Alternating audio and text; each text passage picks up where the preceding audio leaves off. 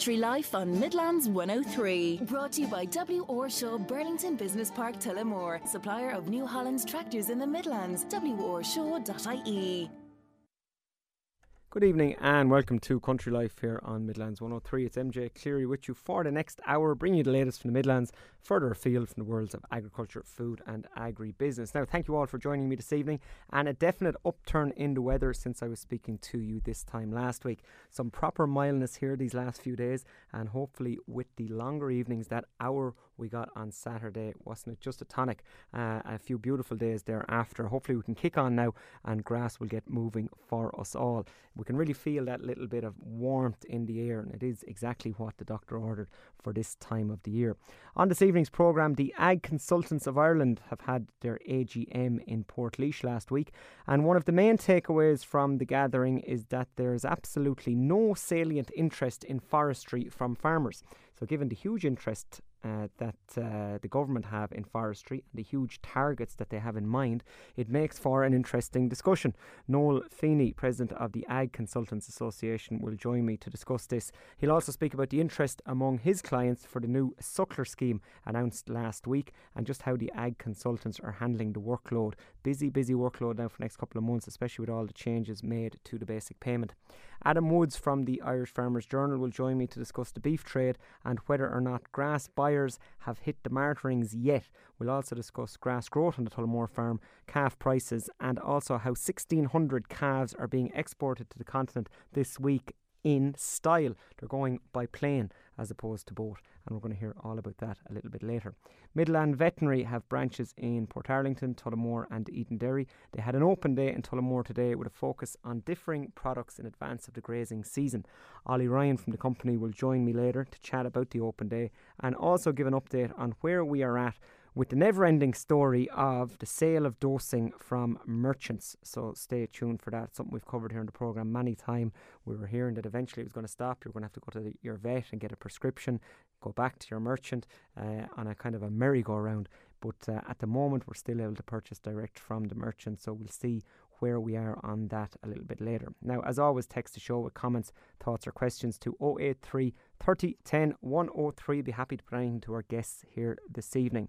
To start the programme this week, it is National Cultivate Week. So the Cultivate loan is a financial package offered to farmers through credit unions, and the manager of the North Midlands Credit Union, that's Tom Allen, he joins me now to have a chat about Cultivate, the hugely successful package that it is and how farmers can access it. Tom, many thanks for taking my call this evening. Good evening, MJ, and good evening to your listeners. Thanks for having us on. You're more than welcome, Tom. Look, it is National Cultivate Week, so you're giving a push. All the credit unions are getting together on this and they're giving it a push.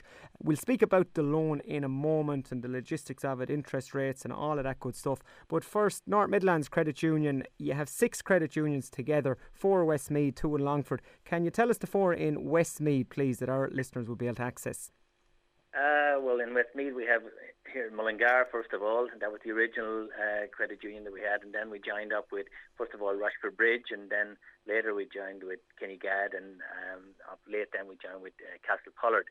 So all that area in kind of North Westmeath, and then later we joined with Longford Town and then with Lanesborough. So there's 6 of us together now, making up a right good financial institution. We put together, we'd have about 60,000 members, and we'd have assets of 460 or 70 million. So we're heading for $500 million, and wow. Just recently our lending went to over 100 million. So a substantial organisation and going well. Yeah, hugely substantial. Strength in numbers, as they say, Tom. Yeah, well, I suppose it's the way a lot of things have gone. The number of credit unions I mentioned, they're the smaller ones. They applied to join in with ourselves over the years. The first one was Rushford Bridge, and that was back in I think 2014. So bit by bit we've all come together, and it's worked out well for us all. The Cultivate loan package then, Tom, farmers will be familiar with it at this stage. You do lots of advertising for it and it's well known. If we rewind the clock back a few years, what was the light bulb moment behind this Cultivate package? Well, I suppose it started with a number of credit unions down the west of Ireland. It started in 2017 actually, and about 4 credit unions came together back in Galway. And the idea was that they'd be able to provide lending to the farming community where they felt and farmers were telling them and the farming organisations were telling them that it was hard enough to get credit. Loans up to 10, 20, 30, 40 thousand value, hard enough to get them from the other financial institutions. So they came together and developed a product called Cultivate. Now, it had a lot of help from the likes of the IFA and Teagasc and people like that. And they put it together, and then they looked for other groupings of credit unions or individual credit unions to join them. And the method that we got together was that where a number of credit unions would come together as a grouping, and they go through a training process and a initiation process, and then they would join the Cultivate group. So here in Mullingar, we joined up with 6 other credit unions. We called it the Midlands Group, and that group consisted of ourselves in Mullingar. We were, at the time we were called Mullingar Credit Union, now North Midlands, but at the time we were Mullingar. So we had ourselves in Mullingar. We had Tullamore, Burr, Nina, Turles and Templemore. I don't know how they stretched into all the Midlands, but anyway, we all worked together. We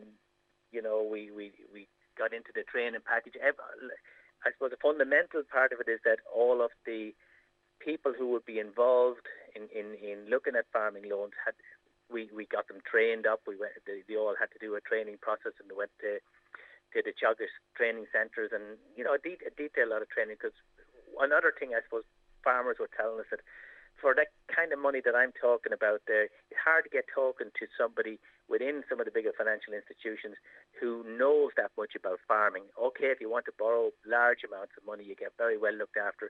But if it's a smaller amount of money, hard to get talking one-to-one with somebody who knows anything about your business or how you operate. And that's the kind of niche that we looked at, and it's worked successfully for us. At the moment, I think now that grouping is up to something like 46 credit unions, maybe something close to 150 offices throughout 21 counties. So the whole process has gone very well for us.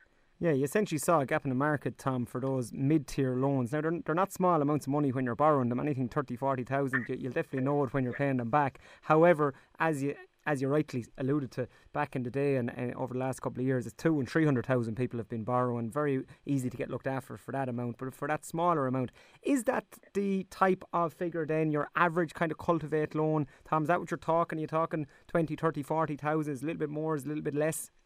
Yeah, I mean, the loan, the way it's set up, the idea was that it would be a simple process, a simple loan, simple process.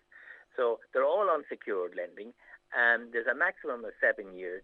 There's one rate throughout all the credit unions involved in it. It's 6.55%, and the loan goes, it's 7 years maximum, and 75,000 is the maximum loan. Some credit unions have it at 50,000, but mainly at 75,000. So that's the maximum. But then many of the loans we see are down in the 10, 15, 20, 25, 35,000. And I mean, that there is a gap in the market, and we're happy enough to deal with them. And what's the farmers who are borrowing the 10 to 15 to 20,000, what are they using that for, Tom? I was just looking there before the programme at some of the statistics, and God, there is a huge range of what people are doing, buying bits of equipment, doing farm buildings, improvements around roadworks and that kind of bits of stocking, second-hand machinery often, and working capital. So there's a whole range of what lads are doing, You're very competitive, Tom, I have to say, on the 6.55%. It's very good. Yeah, we're happy enough, but you see, I suppose I always say to people, it's kind of what happens when you own the bank. The people borrowing from us are the members, not just on the Cultivate, but up and down the credit union membership. They own the credit union, so we're not trying to make profit out of anyone. We're just trying to generate enough surplus to keep the institution going and to keep the reserves and the ratios in line with what the requirements are. But at the moment, there's huge pressure on everybody put up into rates because you know yourself the way the ECB have pushed up rates, and that's pushing up other things like mortgages and that kind of thing. But the same pressure isn't on your credit union to pressure up, because it's your neighbour who's funding your loan. You know what I mean? What's your view on that, Tom? I know it's a broader question, but from a simplistic perspective, I look at it and I see interest rates being risen, and I wonder, I scratch my head as to how it can help inflation. Look, you're dealing with this on a daily basis. Like, is it? I'm not asking for European policy now for all of the EU, but just in a word, like, do you agree with it that the interest rates going up is going to help inflation? Well, I suppose it's their standard Bible. They're trying to withdraw money out of the system, but. You know, I'd have to say that for quite a number of years, they poured money into the system. The ECB poured money into the system, and banks and everyone poured. So even though there's a lot of things at play here, we had the COVID and we had the supply issues, and then we obviously have the war in Ukraine and all of the problems that has caused. But also, the system is awash with money, and has been money being flooded into the system over the last, I suppose, 10 years. So, like, that's kind of coming home to roost now at this stage. And the ECB and that they're trying to pull money out of the system, trying to slow the inflation. So, it's a hard pain. And I suppose we just heard there on the news, inflation 8%. So it hasn't worked as yet. Now, there are signs that it is, but you know, the inflation rates of 8% is, you know, it's hard to stomach for anybody. Yeah, absolutely, Tom. Just finally, before you go then, if there's a farmer listening this evening and he or she is interested in the Cultivate loan, they need to get their ducks in a row, I suppose, before they go in and they chat to yourselves. What are the 3 or 4 main things on the shopping list that they need to have before they go in and knock on the door? Well, I suppose that what they want to, I say to anyone, no matter what they're going to do, but think it out first. Think of it, if it's the right thing for you to do, it's probably the right thing for us. So think your business out. Look and see what you can afford, what you need to borrow, how you're going to be able to repay it. Then you'll need, you know, when you're happy with all that, think your own finances. If you're farming, you're going to have sets of accounts. So we need a couple of years of accounts. We need bank statements, details of what you intend to do. And if you have stock and if you have machinery and that kind of thing, you know, the amount of land holding you have, all those kinds of things. If you're into milk, you will be looking for, you know, your statement, your milk statements. If there's off farm income, all that kind of thing. So we just want a regular picture. But we're positive towards the farming, and we're looking to give the loan. So it's not a question that we're you know, looking for reasons to turn you down. You know, but at the same time, everybody has to make their own case. And I suppose that's one of the points with us. You get your chance to make your case, you know. Yeah, absolutely. Well, Tom, we wish you well with the Cultivate loan. It is definitively providing credit for people who would not have got it otherwise. I know that for a fact from talking to farmers. So it's a great initiative, and we wish you many more years' success with it. Tom Allen from the North Midlands Credit Union. Thank you very much, MJ. And as I said, Tom Allen there, and it's National Cultivate Week at the moment. So if you are interested in a loan, you know where to go. Those interest rates, 6.55% over 7 years. I can't reiterate that point that Tom made enough. I often say in the programme, though, that you really only borrow money if you need to, if it's the last chance saloon or last ditch, if you just can't gather it up from other areas. Because, look, interest at the end of the day, 6.5%, it's good, but still, when you're paying it back, it still adds up.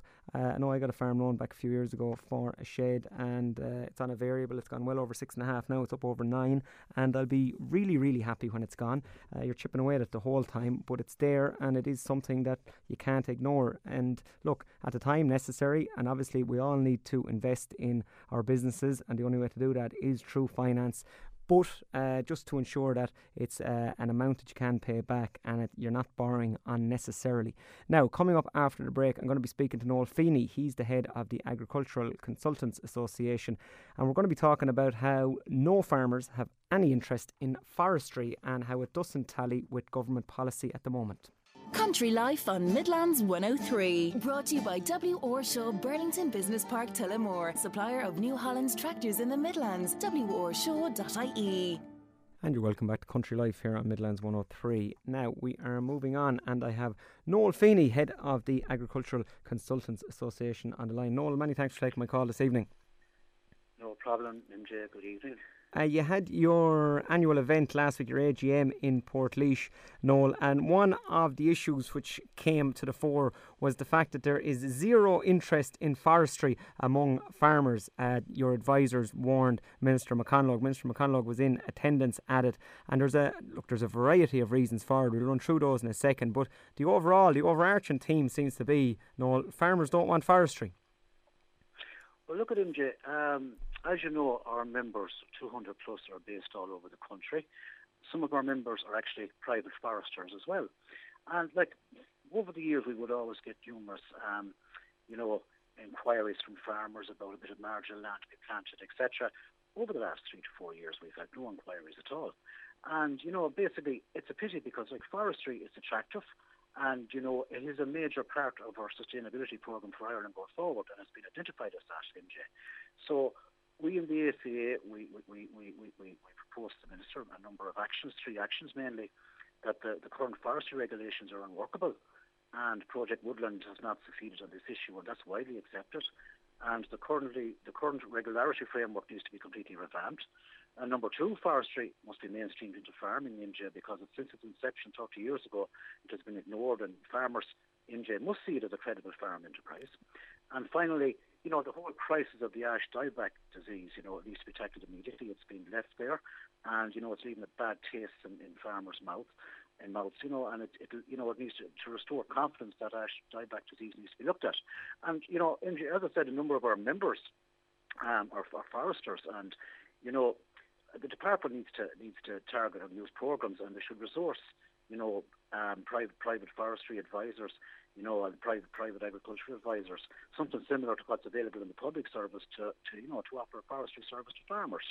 And, we have boots on the ground, and we're dealing with farmers in day after day. And, PJ, it's just talking to farmers individually and explaining to them, what the positives are and how it affects their mix of enterprise. It's important that we would be resourced to do that. Yeah, looking back, Noel, over the kind of the 3 main points that are prohibiting farmers from entering forestry at the moment. The first one being the regulatory framework being unworkable. Look, these things take a long time to change around. They're talking about all this forestry going to be in Ireland by 2030. We're now halfway through 2023. It takes a long time to get anything through the chambers of power. Realistically, what was the Minister saying when you said this to him? Are they working on this? Are they trying to make it more streamlined? Trying to get the paperwork across the line takes an awful long time. Indeed, MJ. Look, in fairness to the department, you look at the recognise there is a severe backlog and a severe problem there, and they have taken on I believe in excess of over 40 environmentalists or people that can deal with the environmental side to try and clear these blockages all over the country. So there is work being done, and professionals has been taken on to deal with that. But we have to deal with that, and then going forward we must have a proper plan and use all our national resources, and get farmers to talk about forestry again, get farmers to start inquiring, and look at it as a mix on their enterprise, because there's a lot of ground out there, MJ, that is suitable for forestry, and with proper information and proper resources and confidence in a new forestry scheme that will be coming at us soon, because I believe the European Union will soon be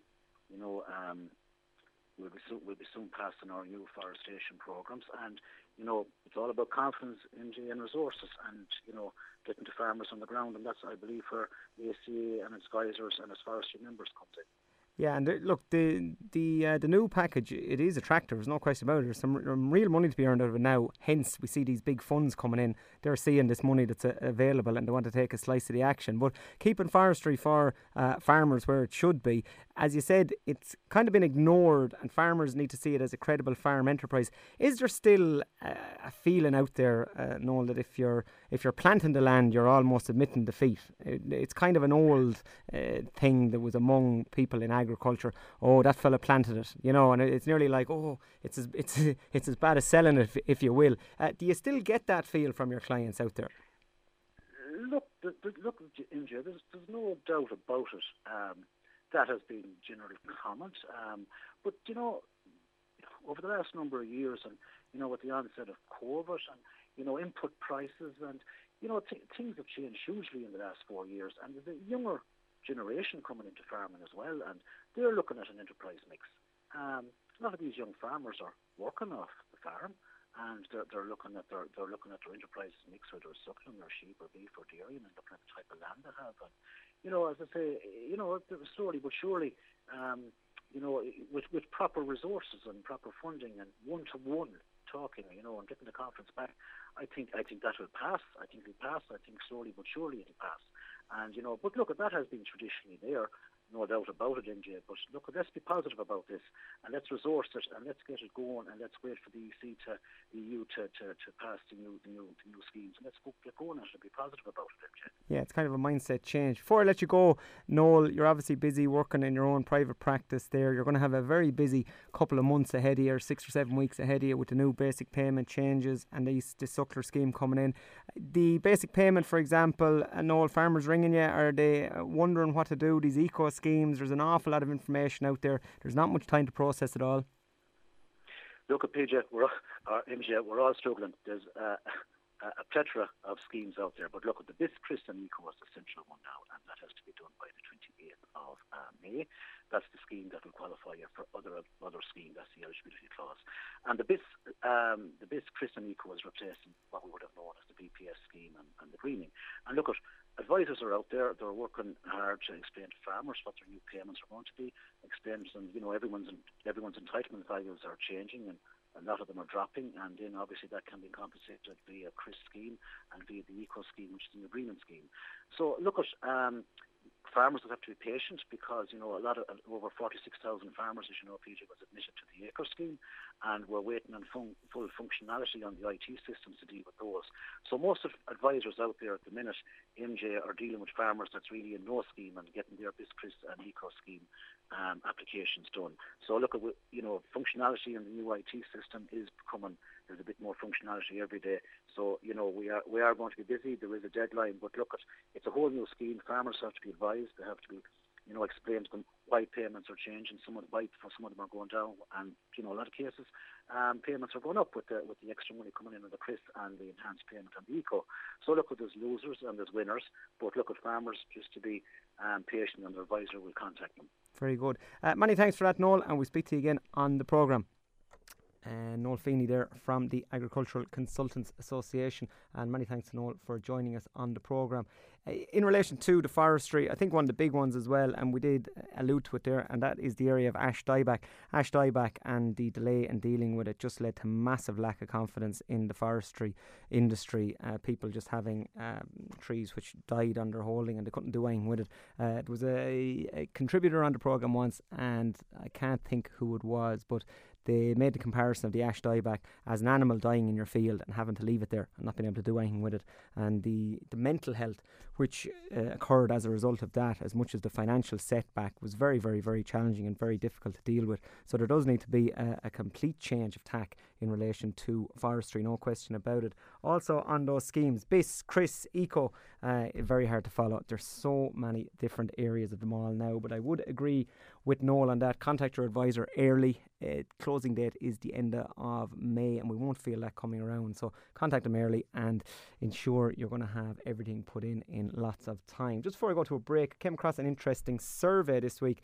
It's a survey on the veterinary practices of Ireland, and it was ran by an accountancy practice up in Dublin called HLB. I hadn't heard of them. IFAC run many of these surveys, and we often feature them on the programme. But this was all about vets in the country. And a very interesting stat is that 30%, it was about 100 vets surveyed, 30% of practice owners who responded to this year's survey plan to sell their practice in the next 12 months. That's an incredible figure, I thought. 1 in 3 vets plan on selling. I just wonder who's going to buy them all.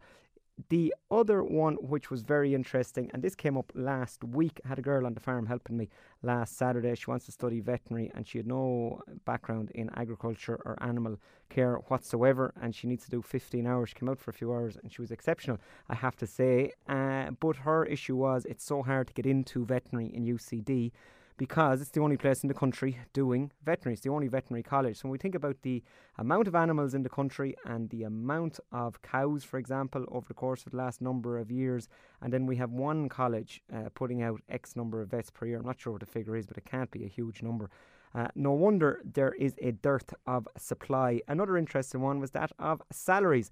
The practice owners, I would be guessing, are not paying these young vets enough, and that's why they are finding a turnover in salary.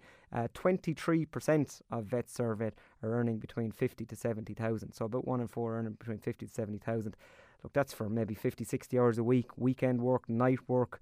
Realistically, hard to stick it at that. So obviously the real high levels of profit are going to one area, and the people on the ground maybe aren't getting it. But it really is a vocation, veterinary, and for the levels of pay, like you could earn that in a fairly straightforward 9-to-5 job, where you wouldn't be expected to work nights or weekends. It is a vocation, and you will always have people attracted to it. But that figure of 30% of vets planning on selling their practices over the next 12 months, I thought was a very, very interesting one. It does show it's a challenging way to make a living, no question about it. And that is that for this part of the programme. And after the break, I'm going to be talking to Adam Woods from the Irish Farmers Journal, and he's going to be talking about how calves are going to be flown to the continent next week to ensure a consistent movement of exports. So stay tuned for that. Country Life with MJ Cleary on Midlands 103. And welcome back to Country Life here on Midlands 103. Now we're moving on to beef, and I have Adam Woods from the Irish Farmers Journal on the line. Adam, many thanks for taking my call this evening. Good evening, MJ. Adam, a few different areas to run through, but tomorrow you're leading on the Farmers Journal with calves set to be flown to Europe. So up to 1,600 dairy calves going to be flown to the continent in the coming weeks. What has brought this about, Adam? Yeah, I guess calves are a big topic of conversation this week, and this has resulted out of a French lairage in Cherbourg called Pignet. It was closed up last Friday pending an investigation into animal welfare standards in the lairage by French authorities last Friday. That's one of the big lairages for Irish calves to move through on the way to Holland. They need to go in there, get a feed after the ship, and stay there for 12 hours a rest period. But there was an NGO got in there with some video footage and released it online, and that has meant that it closed up. And so the government wrote to Irish exporters last Friday to say that was closed and exports would have to hold off. A lot of pressure on farms, a lot of pressure on exporter yards this week. So obviously they've been looking to see what else they can do. And this is one of the options, I guess. This was looked at back in November 2020. It didn't happen in 2021, in the spring of 2021 because of COVID. But we're expecting cows to go out there within the next couple of days and next week, just to see how it goes. I guess as Dairy Research Ireland is putting some money into it, they'll look at the logistics and the welfare standards of the cows on the plane. It's between sort of there's one plane can carry 280 cows. I think another plane can carry 800. It's actually a plane usually transports horses to Europe. So yeah, we'll watch that space. It's an unusual one, I guess, and we'll look at the costs and see where that goes. But as I said, what brought around was the blockage around sailings. There's rough weather forecast as well for the weekend, so exporters aren't going to get out there. Even if that lairage facility opened up again, the weather at the weekend I don't think is going to allow some sailing. So there's big pressure there on calves at the moment. Yeah, as you say, Adam, it's going to come down to the finances, really, isn't it? It's going to be hard kind of see, dairy bull calves going out on an airplane when it's hard to afford a flight out to the continent yourself at times. Realistically, but as you say, people are trying to think outside the box. So look, it'll be interesting to see. Yeah, I guess it'll really take down the travel time. So speaking to a couple of industry insiders today, and that was a lorry trip to Rosslare and then the boat trip to Cherbourg. You're talking about a couple of days in terms of a journey, and then the rest periods and everything. So if they hop on a plane, I think it's in Farnborough or Shannon where they're going to load them. It's a matter of an hour and a half until they get to Holland. So it really brings down the travel time, but obviously the costs would go way up. So it'll be interesting to watch that, and we'll have more on that next week. Yeah, very good, and lots of calves in that area as well, coming really from the heart of it down there. Adam, we're talking on the beef trade. If we just start with the March trade, we're looking 29th of March. Weather's after miling up this week. We're starting to see fields get a bit greener. Hopefully grass growth going to kick on. Has the grass buyer hit the ring yet? Yeah, we've seen a bit of a change in the last 7 days. We're actually seeing heavy cattle back a wee bit maybe, but that young cattle, that 200 to 300 kilo animal, that probably the grass buyer has to nearly move back to, because there's been such an appetite from feedlots and factory finishers and we'll say larger feedlots for that heavier animal, even around 500 kilos. That's taken the grass buyer out of those animals, and they have to, would say, chink back to the next weight band, which is down maybe 300-400 kilos down to a weanling. We've seen those really kick on this week, 10, 15, 20 cents in some cases up. So the grass buyers is obviously moving out, and that's, would say, lighten up the trade a wee bit for those lighter weanlings. Unbelievable prices. We're up there sort of 380 a kilo for the top we'll say 200 to 300 kilo bull calf there at the moment, which is unbelievable. And exporters are driving that trade with that wheeling at the moment. We've a really healthy export trade now to Eastern Europe. A number of exporters competing around the ring, and that's driving prices up. As I said, 380 a kilo for that top quality 200 to 300, and even 350 and 360 a kilo for the 300 to 400 kilo wheeling. So really positive prices this week. The dairy bred then, Angus Herefords, Adam, where would you be talking for those in that bracket, that store bracket?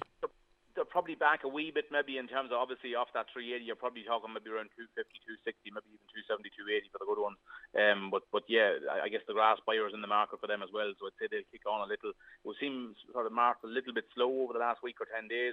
You know, people that would normally sell cattle maybe for the grass seen that bad weather and said no, we'll hold off another week or two until maybe mild weather comes and conditions dry out a little bit to really hit that grass trade. But we'll see now the first week of April, all those grass buyers will be out, and we'll see good prices, I'd say.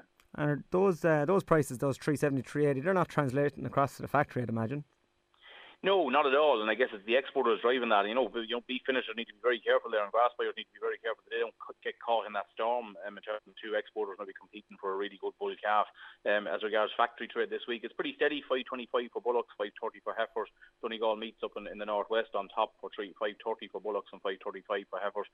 Cows, still an insatiable appetite for cows. You're up at €5 for ours, 520 for ewes.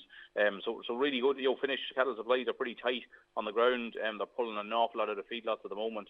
25-26% for the month of February. They were expecting the same for March. So yeah, finished cattle. The ball is at the farmer's foot there as regards the next couple of weeks, and I can't see anything changing in the short term. I don't think for the next couple of months. Yeah, if we're talking maybe up until June bank holiday weekend, Adam, are we talking roughly the same? Do we see a slight increase? I know it's hard to predict. I'd say, look, it's a crystal ball job, MJ, but I'd say it'll kick on another little bit. I'd say we're seeing it north of the border there, 4-6 pence this week of an increase. Looking across to the UK, it's really positive over there. Finished cattle supply and very tight supply over there. Manufacturing beef going really well. They're north of €6 over there. So if all those markets keep tipping on, there's no reason why we shouldn't be tipping on as well. And I could see it going another 5 or 10 cents, I'd say, in the next couple of weeks. We're really in the thick of it now for calf sales, Adam. So if we just talk about the Frisian bull, for example, a square Frisian bull about 3-4 weeks old at this stage, what are we talking on average in the different marts? Yeah, you're talking, I suppose, that sort of between 10 and 21 days old. The average for those this week on our Mart Watch, we'll say, table is somewhere around €43. In terms of that heavier calf, is a lot better in terms of, you're talking that older calf would be upwards of 6 weeks. You could be paying, €100, €120 for that farmer's calf. We've actually seen a bit of a change this week because of that closure of that facility in France. Managers actually rang up farmers and said, we need to hold off those light calves this week, and we need the heavier calves because exporters won't be in the market for those light calves. So we've seen, we'll say, that good heavy calf, that good farmer's Frisian bull calf is a pretty good trade this week. And as regards sort of Herefords and Angus, back a little bit because numbers are coming out now. We've really seen the peak probably over the last week and the next 2 weeks of Hereford and Angus coming out, and the price has actually dropped back a little bit there this week. Angus is back €17, Hereford's back €13 ahead this week. So it'll be interesting to watch that to see where it goes, and also whether those lighter calves will appear out next week. Given the trouble with sailings now at the weekend, even if the Lairage facility opens, we could still see maybe a rocky enough road for the next sort of week or 10 days for the calf trade. Those Angus and Herefords are back a little. Back from what, Adam? Roughly what are you talking for, say, those 3-week-old beef breeds? Yeah, so we're sort of around 117 there for bull calves, and maybe around sort of 110 of that for heifer calves. Hereford sort of up around sort of 125 or 130 for the bull calves, and again back a little shade, maybe back to about 115 for the heifer calves. So just looking at, Declan has a really nice analysis done this week based on last year's prices and this year's prices, and we're seeing a fair old drop in terms of prices this year compared to last year. So there's more calves, I guess, coming in the market. There's some talk out there too that some people that went down that dairy beef road maybe has found it difficult to get weight gain on calves and are not back around the market again. So yeah, look, it's an issue there. I think we're going to have to grasp for the next couple of years as regards exports. Like we've seen the problem that one lairage centre now in France can disrupt the trade here for a week. But if European legislation came down the road and we see you couldn't export calves until 8 weeks or 10 weeks, there's huge changes there need to happen on farms, and huge changes need to happen in the whole industry. So I think we need to sit down and talk about that fairly soon. Yeah, no, 100%. You can see the knock-on effect, absolutely. And no question on those figures, calves well back from last year. Finally, Adam, before I let you go, Tullamore Farm, how's grass growth out there? Yeah, grass has actually kicked on a wee bit this week. We don't have a covered on. We do it on a Friday. It's just cold and it's sort of wet. Ground conditions are difficult. We're really lucky that we have the shed sort of gone up this year because Sean's using it as a creep area there at the back, and cows and calves aren't under pressure to go out. But 66 calved. I think he has 65 live calves on the ground. Lambing has started, so we're sort of peak week there for the last week in terms of lambing. Getting some of them out all right, but just that mucky weather has really put the pressure on us around the yard. Lots of straw being used, concentrates going into the cow, that freshly calved cow, and that just to keep her up in milk. But hopefully, maybe after the weekend, we'll get back out and it'll take the pressure off. And look, I suppose ground can dry out really quickly at this time of year, and you think that it's never going to dry, but in a few days it can change very quick. But other than that, it's been going pretty good. With a massive day down there last Friday with 460 students in the door from all local schools around Tullamore and further afield to sort of learn the basics of farming and expose them to animals and expose them to beef systems and sheep systems. It's a really positive day and a really important day for us from the Farmers Journal in terms of doing that for people that might never get on a farm in the future. A really important day. Yeah, absolutely. Adam, thanks a million for all the round up there, and look, we'll chat to you again on the programme. Thanks, MJ. Adam Woods there from the Farmers Journal, and I'm going to shoot on really quickly now to a break because I have Ollie Ryan coming up from Midland Vet. They had an open day there today, and I want to chat to him about what he had on offer and also what's coming down the tracks in relation to selling the dosing from the merchants, so stay tuned for that. Country Life on Midlands 103. Brought to you by W. Orshaw, Burlington Business Park, Tullamore. Supplier of New Holland's tractors in the Midlands. worshaw.ie. Now you're welcome back to the last section of this evening's programme, Country Life here on Midlands 103, and we're moving on to the Midland Veterinary Supply Stores. They have branches in Tullamore, Portarlington and Eden Derry, and I have Ollie Ryan from the company on the line. Ollie, many thanks for taking my call this evening. Thanks, MJ. Thanks very much for having me on. You're more than welcome, Ollie. You had an open day in Tullamore today. You had a busy day, a big turnout over there, and we're going to talk about that in a moment. But first, you're the expert on this from the Midlands, Ollie. You must be at this stage. You've been on with me 3 or 4 times, and farmers are, like most things, they're hearing about it, but probably at this stage they're kind of not taking much interest anymore because they just don't know where it's at. It's the whole area of buying dosing from your merchant. So for the likes of yourselves, you're not a veterinary practitioners, Ollie, but you're selling all different dosings to farmers and have been for well over 20 years. Where's it at the moment? Will we still be able to buy them off you, or will we have to go to the vet to buy them? No, absolutely. I think the whole reason for this regulation in the first place was to it wasn't to create a monopoly. It was to create more availability and more cost-effective products in the veterinary market. It certainly didn't set out the guidelines of the regulation, MJ, were not to put all the merchants in Ireland out of business, but it depends on the narrative you take in these things. When the department started to implement it, it looked like it was at the beginning of this that it was going to be completely vet-only products, that the vet will be the only one able to supply and dispense these products. But funny enough, as coincidentally that I'm talking to you this evening, that the Oireachtas met today on it. The bill was actually introduced in the Dáil at 6 o'clock this evening, and the crucial amendment in it, the one that will allow us to stay in business, was deferred onto report stage, because the Minister has finally and publicly acknowledged that the current proposals are unworkable, and they won't work. They won't work for farmer, they won't work for vet, and they won't work for merchant. And if they come in the current form, most rural merchants would go out of business, and it would put a huge burden and workload on the vets, because if you look at veterinary practices at the moment, they're overburdened. So at the moment, Ollie, unless this amendment was deferred, at the moment the vet would have to give a prescription to the farmer. The farmer then have to use that prescription with the likes of yourselves. But that's being kicked on. Is that right? Exactly. Well, basically, in its current form, the vets would have to see the animal, write a prescription, and make a clinical diagnosis.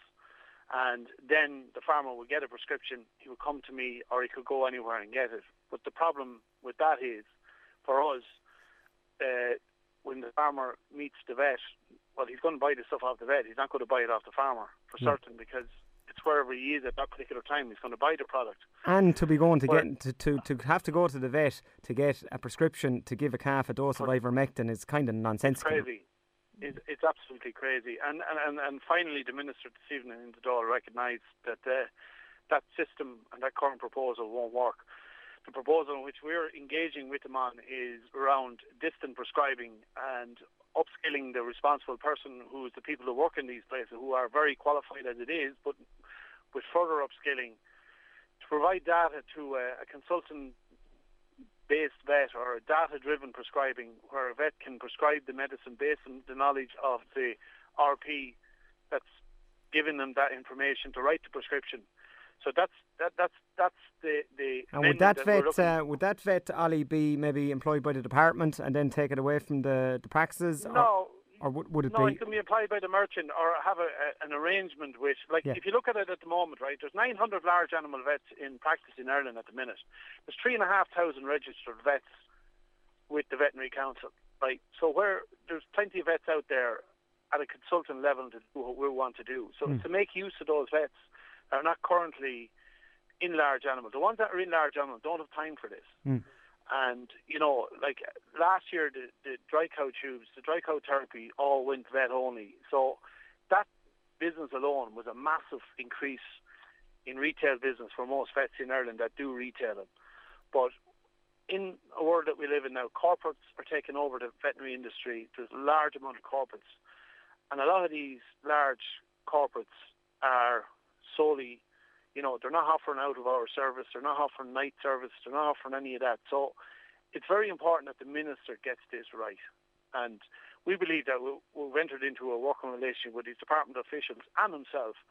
And I think he's realised, the original system is not going to work in its current form. We need to make amendments to it. So this evening in the Dáil, an amendment was proposed by TV Matt Carty that was deferred until the report stage, which is in 3 weeks' time.